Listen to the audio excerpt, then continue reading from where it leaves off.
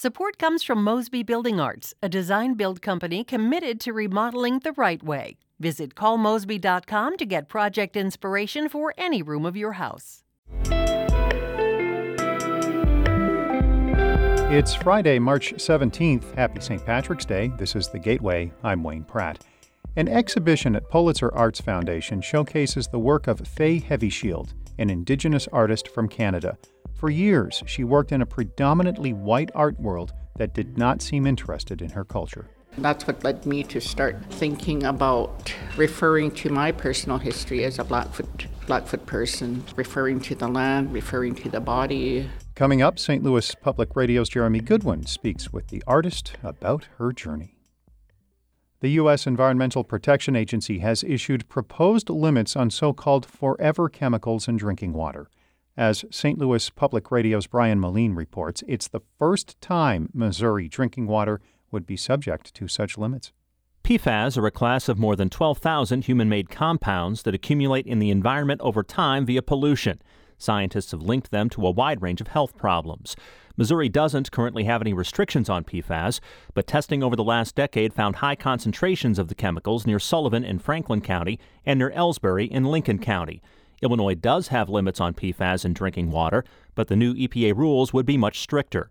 Illinois EPA testing in 2021 found concentrations of the forever chemicals higher than the proposed limits at 7 sites in Madison County and 2 more in St. Clair County. The EPA expects to finalize the new regulations by the end of this year. I'm Brian Moline, St. Louis Public Radio. A national environmental think tank is giving grades to states on how well they are addressing the amount of lead in drinking water in schools.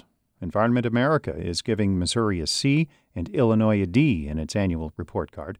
The grades are based on the amount of lead found in school drinking water, the amount of testing, policies to address high levels, and public disclosure. More than half of the states got a failing grade. The highest mark is a B+.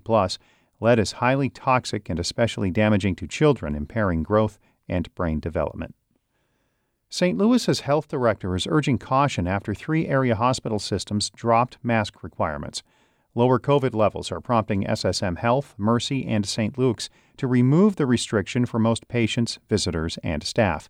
City Health Director Dr. Madi Schlashwayo-Davis says it's not an easy decision for healthcare systems. So we cannot have a black and white approach to mandates just because the overwhelming number of us are fortunate enough to maybe be of a certain demographic that doesn't put us at risk. Schlashwayo-Davis says the pandemic will continue after the federal public health emergency ends in May. One of the area's largest hospital systems, BJC, says it will keep its mask mandate, at least for now. Washington University is following other top institutions by announcing it will no longer participate in one of the nation's most popular medical school rankings. St. Louis Public Radio's Sarah Fenton reports the school will stop providing information to U.S. News and World Report for its best medical schools list. The school's withdrawal comes as other top schools on the list, including Harvard, Stanford, and Penn, also decide to bow out of the rankings. Vice Chancellor David Perlmutter says the rankings reflect outdated values and a narrow view of the medical field. He says the list doesn't reflect the school's commitment to social issues. Schools provide information to the publication, which then rates them based on research funding, selectivity, and other factors. WashU says it will continue to provide information to prospective students itself. The St. Louis Med School has historically been ranked high on the U.S. News and World Report list. This year, the publication listed it at number 11 in the country. I'm Sarah Fenton, St. Louis Public Radio. A federal jury in a Chicago corruption trial has heard a secretly recorded call in which a Commonwealth Edison lobbyist delivered a fateful message that ended a 32-year political career. Dave McKinney reports.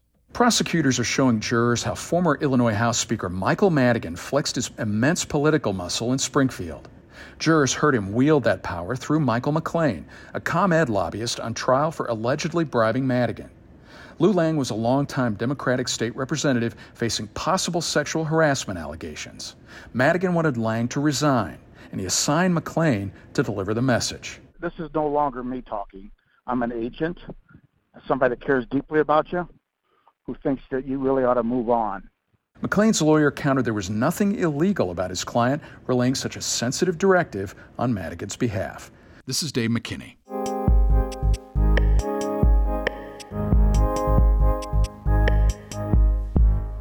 A newly opened exhibition at Pulitzer Arts Foundation showcases the work of Faye HeavyShield, a Blackfoot artist from Canada who creates sculpture, drawings, and mixed media installations. HeavyShield created 2 new pieces for the exhibition that respond to the history of Native American life around St. Louis. As St. Louis Public Radio's Jeremy Goodwin reports, the artist's work is deeply personal, but reflects centuries of cultural history. Faye HeavyShield's work can appear deceptively simple. A beaded red cord splayed on the floor, say, or a circle of painted wire on the wall with little spikes pointed out in different directions. But her art grows from deep roots. I guess most of all, it's that influence of the quiet or the calm of the environment of where I grew up, which was in southern Alberta on the plains. HeavyShield is a member of Kanai Nation, also known as Blood Tribe. That's part of the Blackfoot Confederacy. She went to the Alberta College of Art and Design and didn't see much evidence of her culture, except as an ornament borrowed by white artists. I really didn't see myself in any art history sites. Whenever it was referred to any cultures, it was termed primitive and often co-opted by white male artists. A little bit of water for you, Faye, or? No, I'm good with it. Okay. They want to record the rest of the audio guide whenever. How is that going to work? I'll let them know that you're ready, so when they set up, they'll just come and get you. Okay, all right. At Pulitzer Arts Foundation one recent morning, as museum workers make final preparations before the show opening, HeavyShield explains that she responded to an art establishment that didn't seem interested in her by making her personal experience central to her work. That's what led me to start thinking about referring to my personal history as a Blackfoot person, Blackfoot speaking, and even to this day, it's I'm still developing that vocabulary of referring to the land, referring to the body, experimenting with materials. All of that is evident in Confluences, the Pulitzer exhibition. It features work from throughout her career and 2 newly commissioned pieces that respond to the history of Native American life in what we now call the St. Louis region. Contemporary Indigenous art is incredibly vibrant and important, but has, historically been overlooked. That's Tamara Schenkenberg. She curated the show. Faye has had a groundbreaking practice for close to 4 decades and has made remarkable work, but it hasn't been widely seen, especially in the United States. Last year, HeavyShield visited Cahokia Mounds, where the largest community of indigenous people north of Mexico thrived 1,000 years ago, and also the confluence of the Missouri and Mississippi rivers north of St. Louis. The confluence inspired the exhibition's centerpiece, more than 3,000 small photographs of the Mississippi, Missouri, and other rivers. They span the wall of the main gallery.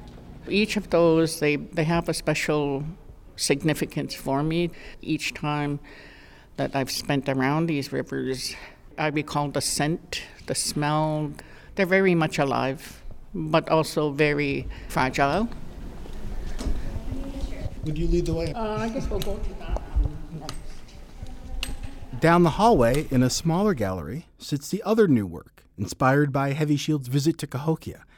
49 small plaster mounds are arranged on the floor in a neat grid.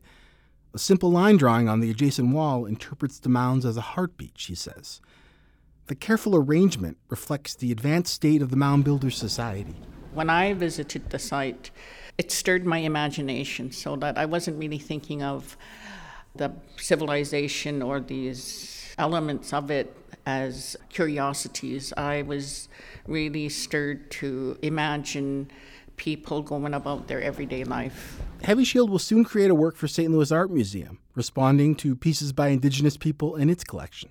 After her Pulitzer exhibition ends, she'd like to move her piece about Cahokia Mounds somewhere outdoors, with no sign announcing them or identifying her, just blending in and becoming part of the landscape. I'm Jeremy Goodwin, St. Louis Public Radio.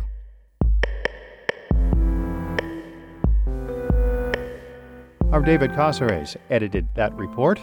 Before wrapping up, I am out for a few days. A plethora of people will be behind this microphone over the next week, starting Monday with Rachel Lippman. The Gateway is a production of St. Louis Public Radio, a listener-supported service of the University of Missouri St. Louis. Music by Ryan McNeely of Adult Fur. I'm Wayne Pratt.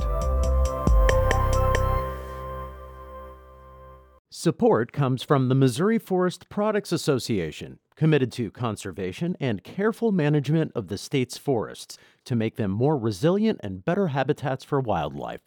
ChooseWood.com.